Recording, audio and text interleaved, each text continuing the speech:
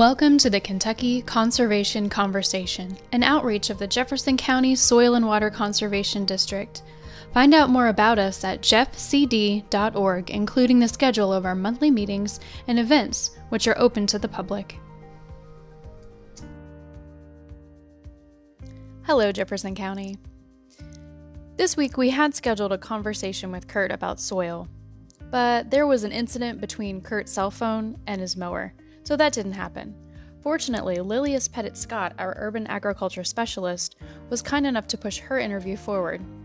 So this week we'll hear from her about her job and what we offer the community through her capacity. My name is Lilius Pettit Scott, and I am the urban agriculture specialist for the Jefferson County Soil and Water Conservation District. What does your job entail for us at the district?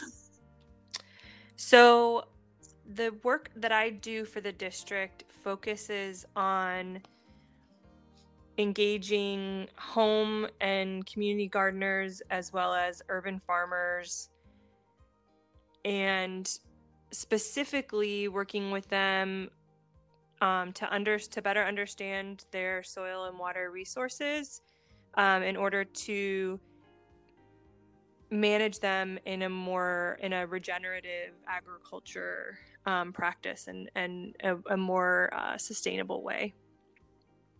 How did you come to get into this kind of work? Has gardening and growing always been a thing for you, or was there just like a moment where you're like, hey, I can do this for a living? Sure. So I guess I'll start by saying I was born in a small town in Iowa, but not into a family that were farmers. But I spent a lot of time with friends when I was younger at their farms, and always felt like that's where I belonged.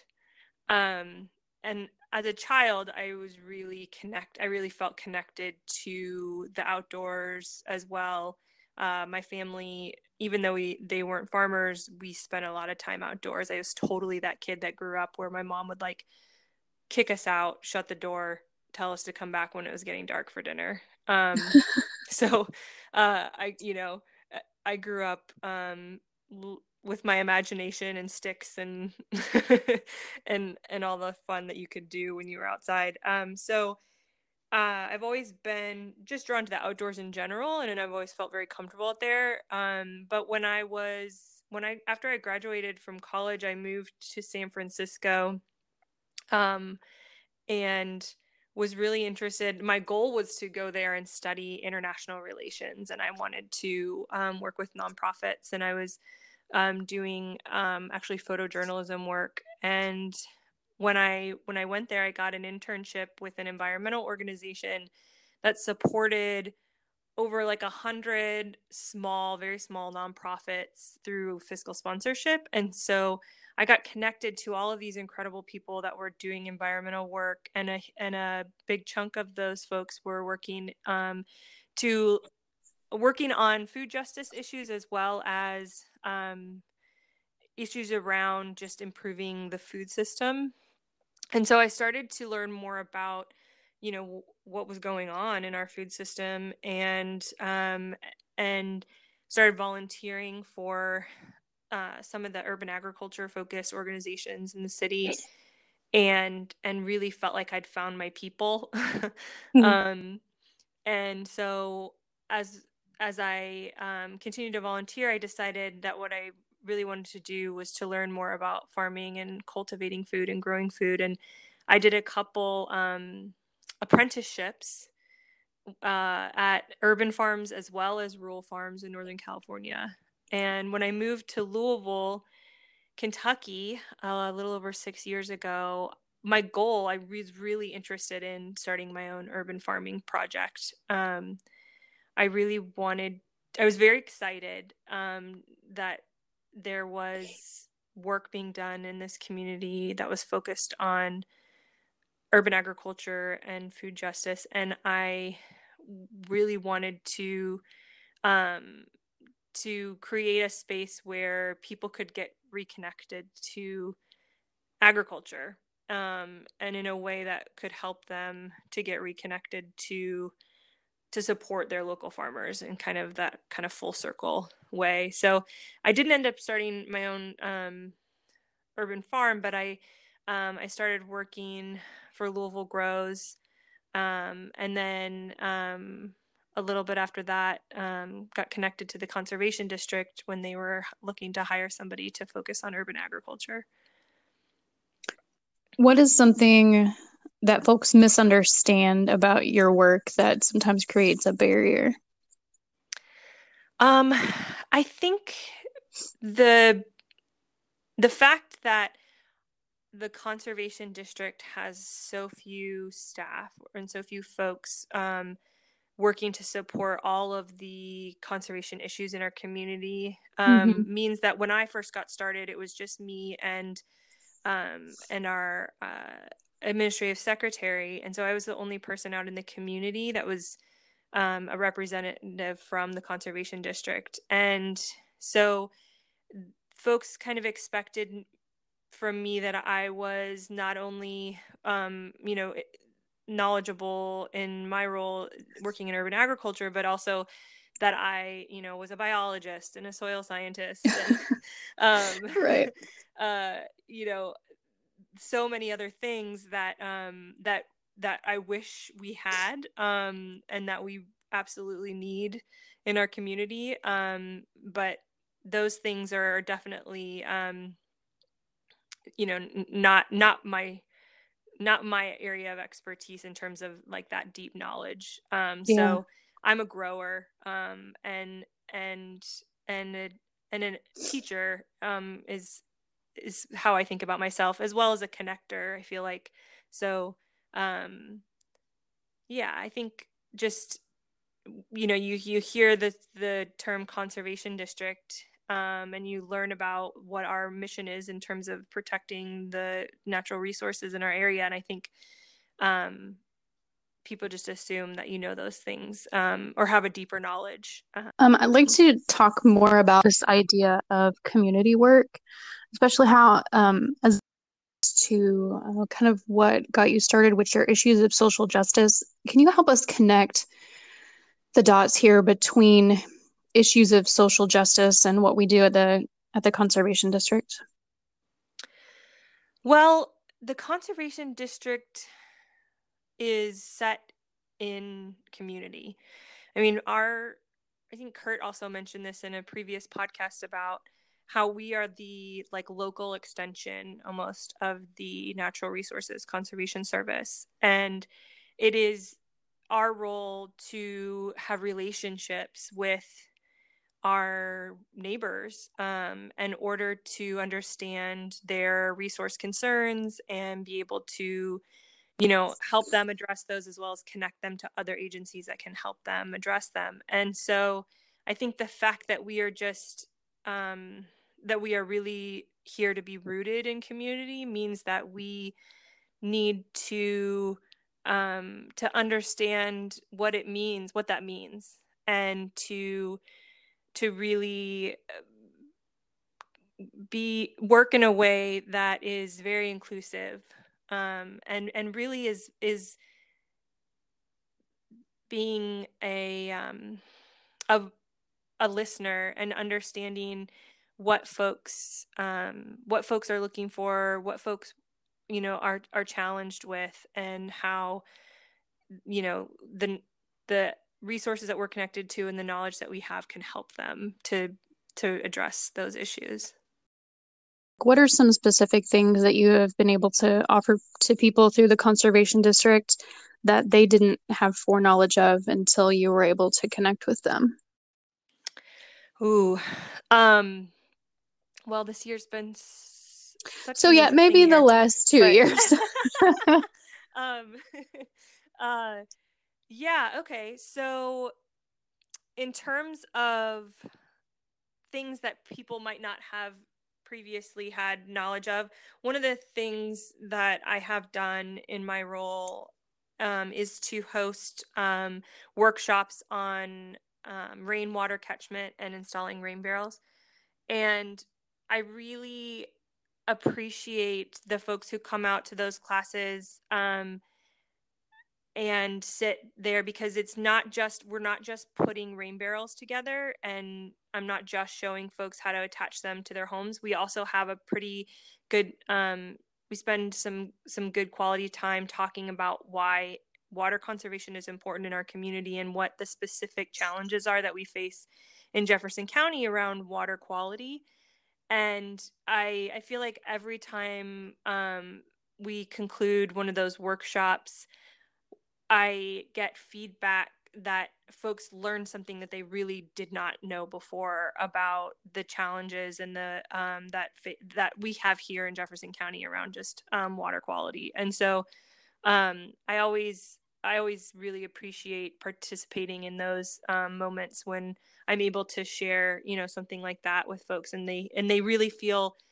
We always leave those workshops where folks feel like or know of one or two easy actions that they can take to reverse those problems. And so that would be one example. I also, as part of my role with the Conservation District, I chaired the Urban Agriculture Coalition, which got started in the fall of 2016 here in Louisville. And the Urban Ag Coalition has been very intentional and thoughtful about what work we focus on. And in the last about year and a half, we've been really digging into some policy, and also the process of acquiring vacant land in Jefferson County for folks who want to do agriculture and want to grow. And there have been, in the last couple months, I think definitely because of the pandemic and the kind of feeling of food scarcity that a lot of people had, where they're just, feeling more motivated to get out and produce food for themselves. There has been a lot more interest in getting gardens started, and the process to access the properties that are owned by the city can be complicated. And so we've been working to kind of demystify what that process looks like and help folks and just talk them through how, they can actually get access to those vacant lots. And so, so that's been something where the coalition was hearing from folks that they didn't know how to make that happen, or they were having a hard time getting access to those properties. And part of it is that is true. Some people are going through that process and they're actually not being successful, and not to fault of their own. They've provided everything that has been asked of them. And so we're trying to understand why that's happening as well, and be an advocate and a coalition of organizations that are saying, we support what these folks are trying to do, and however we can help them, get access to this property, we want to be able to do that. So that's another piece that I've been participating in, just in helping folks to obtain knowledge around what that process looks like and how to navigate it. What are some of the barriers that people are hitting? Well, so in the past, one of the biggest barriers was access to water. In order to apply to purchase a property, or in order to be approved, I should say, there needed to be a reliable water resource on the property. But a lot of these vacant lots might have previously had a home on them, and they might still have a pipe that could be tapped for city water, but there's no faucet on the property where you could just turn it on and water flows. Right. And the cost of installing that connection is around $3,000, which is incredibly high if you were just trying to get a community garden started. So that has been a pretty big barrier. The other thing has been just an increase in requirements for having like capital. If you were going to be, say, if I wanted to start an urban farm, the city has been requiring folks to have money in the bank to show that they could fund that agriculture project. And so, while some folks have had it, some folks haven't, and there's there hasn't been in the past a minimum, like, say you need to have this much money in order to show that you can do this. It's more of it's a little bit more subjective. So that's been a barrier as well. It sounds like an kind of an unfair moving target to not even know like what you need to be striving for if that's a requirement. Yeah, we've been trying to navigate that because it seemed like that as well. And so the coalition has been communicating with what was formerly the Vacant and Abandoned Properties Administration and is now called the Office of Community Development at Metro Louisville. And getting more detail from them about their process, as well as talking to folks who have been through the process of applying to purchase this land to understand like what was everything that you provided and what were they asking of you, and so we're really trying to see where the breakdown is happening, where folks just like aren't being successful. And actually now, and I'm not sure when this change happened, it's been in the last couple months, it seems you can no longer actually purchase those properties. There's only an option to lease them for agriculture projects. So that, to me, is another issue, because when you can only have a 3-year lease on a property and you're going to be creating either a community garden or building an urban farm, there's quite a lot of work that goes into that. And it's not just a matter of, it's years that it takes to get a community garden established to the point that that folks are organized and they've come together as a community, and they're, getting, they're starting their gardens. And so only having that land secured for 3 years is it's a challenge to go, to dedicate time and all of that energy to something that could just could not be available to you 3 years later. Did they give a reason for why that was now the case? Not that I know of. We're trying to understand what's going on around that, and I'm not sure. There's one individual that's part of the coalition that's also on the policy working group of the Food and Neighborhoods Community Coalition, which the Urban Ag Coalition is part of, and she's digging deeper into why that change has been made. So I'm hoping that we'll learn more about that. How are we able to work with business owners in the area that want to participate in conservation efforts? In terms of urban agriculture work for businesses, there are opportunities if they have space to offer, and I'm talking about like green space, to offer that property to somebody who's interested in cultivating it. We have some of the folks in our community that have offered space. A lot of the church community has offered land up to growers to be able to cultivate that land, which means that there's, a production happening on the property, and it's also reducing costs for that church or business, in this case, for maintenance. So that's been a partnership that I've seen growing in our community around just if you have that land that you can make available. We've also, the coalition has the last couple of years been working with the library and the How To Festival that they organize, and we've come as a partner to cultivate and I guess maybe the word would be curate, like more workshops that are focused on gardening and urban agriculture and food.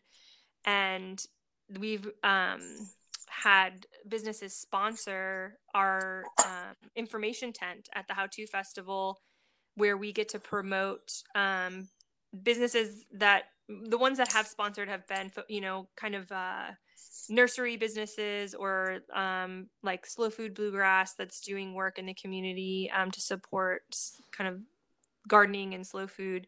And we've, been able to promote those businesses with their sponsorship of that event. And there's always opportunities for folks to volunteer. I know that there are a lot of businesses that provide, either do like a community day where they'll take their employees and go, do work in the community to support the community. And through the conservation district, like we can connect businesses to those opportunities if they're looking for, projects to help with, and they are specifically interested in improving the natural environment or urban agriculture work, or supporting food justice. Like the coalition and the conservation district are connected to many organizations that do that work. And so we can help folks navigate and find opportunities, to get engaged. Find out where they belong. Yeah. All right. Last question. And I want you to dream as big as possible. If somebody came to us at the district tomorrow and said, here's $1 million, go crazy, what are some projects that you would see happen? So I would love to see us take that funding and actually purchase the land where a lot of the community gardens are operating in our community, in order to secure that land for those growers. Would be the first thing that I would love to see. We have the majority of folks who are gardening in community garden plots, or the majority of those properties are not owned by those entities, like the Extension Office that manages 10 community gardens in our community, and Common Earth Gardens. And so, those folks have some leases. Most of them are short-term leases, and it would be fantastic to have those properties purchased and just be set aside permanently for food production, and for those community gardens to operate. I'd also love to, we actually were talking about this today in our staff meeting, but to see Gagel Farms, it's been for sale for many years, that's in the Pleasure Ridge Park neighborhood, to continue to be a farm. And it's land is very expensive in Jefferson County, farmland, because it is valued with the same as development. So an acre, is worth about $140,000 to $175,000. And so if you wanted to farm, you're going to pay the same amount as you would for somebody who wanted to build homes there. And so I'd love to be able to see that property continue to be a farm. It's 10 acres, and it would be fantastic to have that be a place where people could produce and also learn about agriculture. And so that would be fantastic. So basically what we're saying, if there's any businesses out there who really want to have their name on a nice sign, we'll talk. Exactly. Land security is something that we need to figure out how to do better. Yeah. And it's it's very important for, I think, us as a community to support those who are interested in teaching and farming and producing food, to support them to be able to do that for the long term. And one way to do that is to provide the land for that to happen in a way that's not just for short term, but for long term. Yeah. What virtual projects are you doing or hosting that can start connecting people so that when we can meet in person again, they have a gardening community? Awesome. I'm so glad you asked me this. So we have the coalition. So there's a couple things that have happened since the pandemic. There are some, people are starting to create videos to teach instead of being in person to be able to do that, because like the extension office here in the community usually hosts trainings at the community gardens around town, and they have some great videos.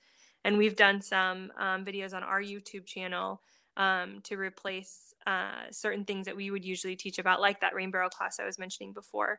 But we also have started the City Growers Virtual Chat Hour, which happens every Friday from noon to 1 p.m. as a way for folks to get together and just talk about what's happening in their gardens, to share, to ask questions, for folks who may not have ever planted a seed before, to come on and meet people who have, and to ask their question. No question is a silly question.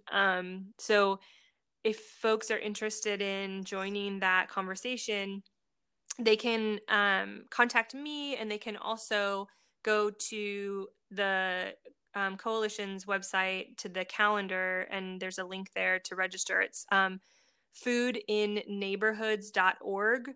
And on that homepage, there's a link to the calendar of events, and every Friday is listed the chat, and you can just click and register for the Zoom call.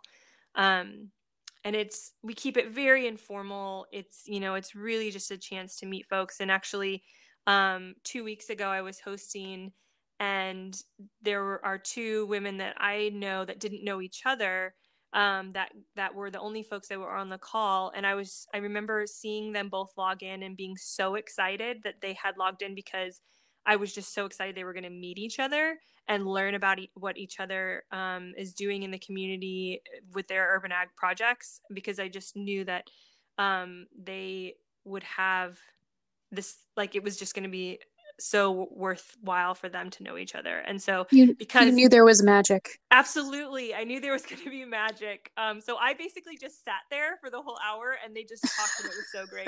And I felt like such a third wheel, but I was like, I'm just so happy you guys are meeting each other. So that happens. But we also last week just spent the whole time just chatting about fall gardens and what folks were going to be planting in the fall and what you could plant. So it's a fun time to connect with the growing community in Louisville and get to know each other and see each other virtually when we can't get together in person. So yeah. If folks have more questions for you, what is your email address? And I'll put it in the show notes as well. But okay, my email address is urbanagconservationist@gmail.com. Easy enough. All right. Well, thanks so much for your time today, Lilius. Have a good afternoon. Absolutely. You too, Erin. Thanks for joining us today, everyone. If you have further questions for Lilius, don't be afraid to reach out. You can find any of us on the Conservation District website at jeffcd.org. Also, if you would be so kind as to share this so we can extend our reach and help further the goals of conservation in Jefferson County and in Kentucky, we would really appreciate it. Talk to you soon.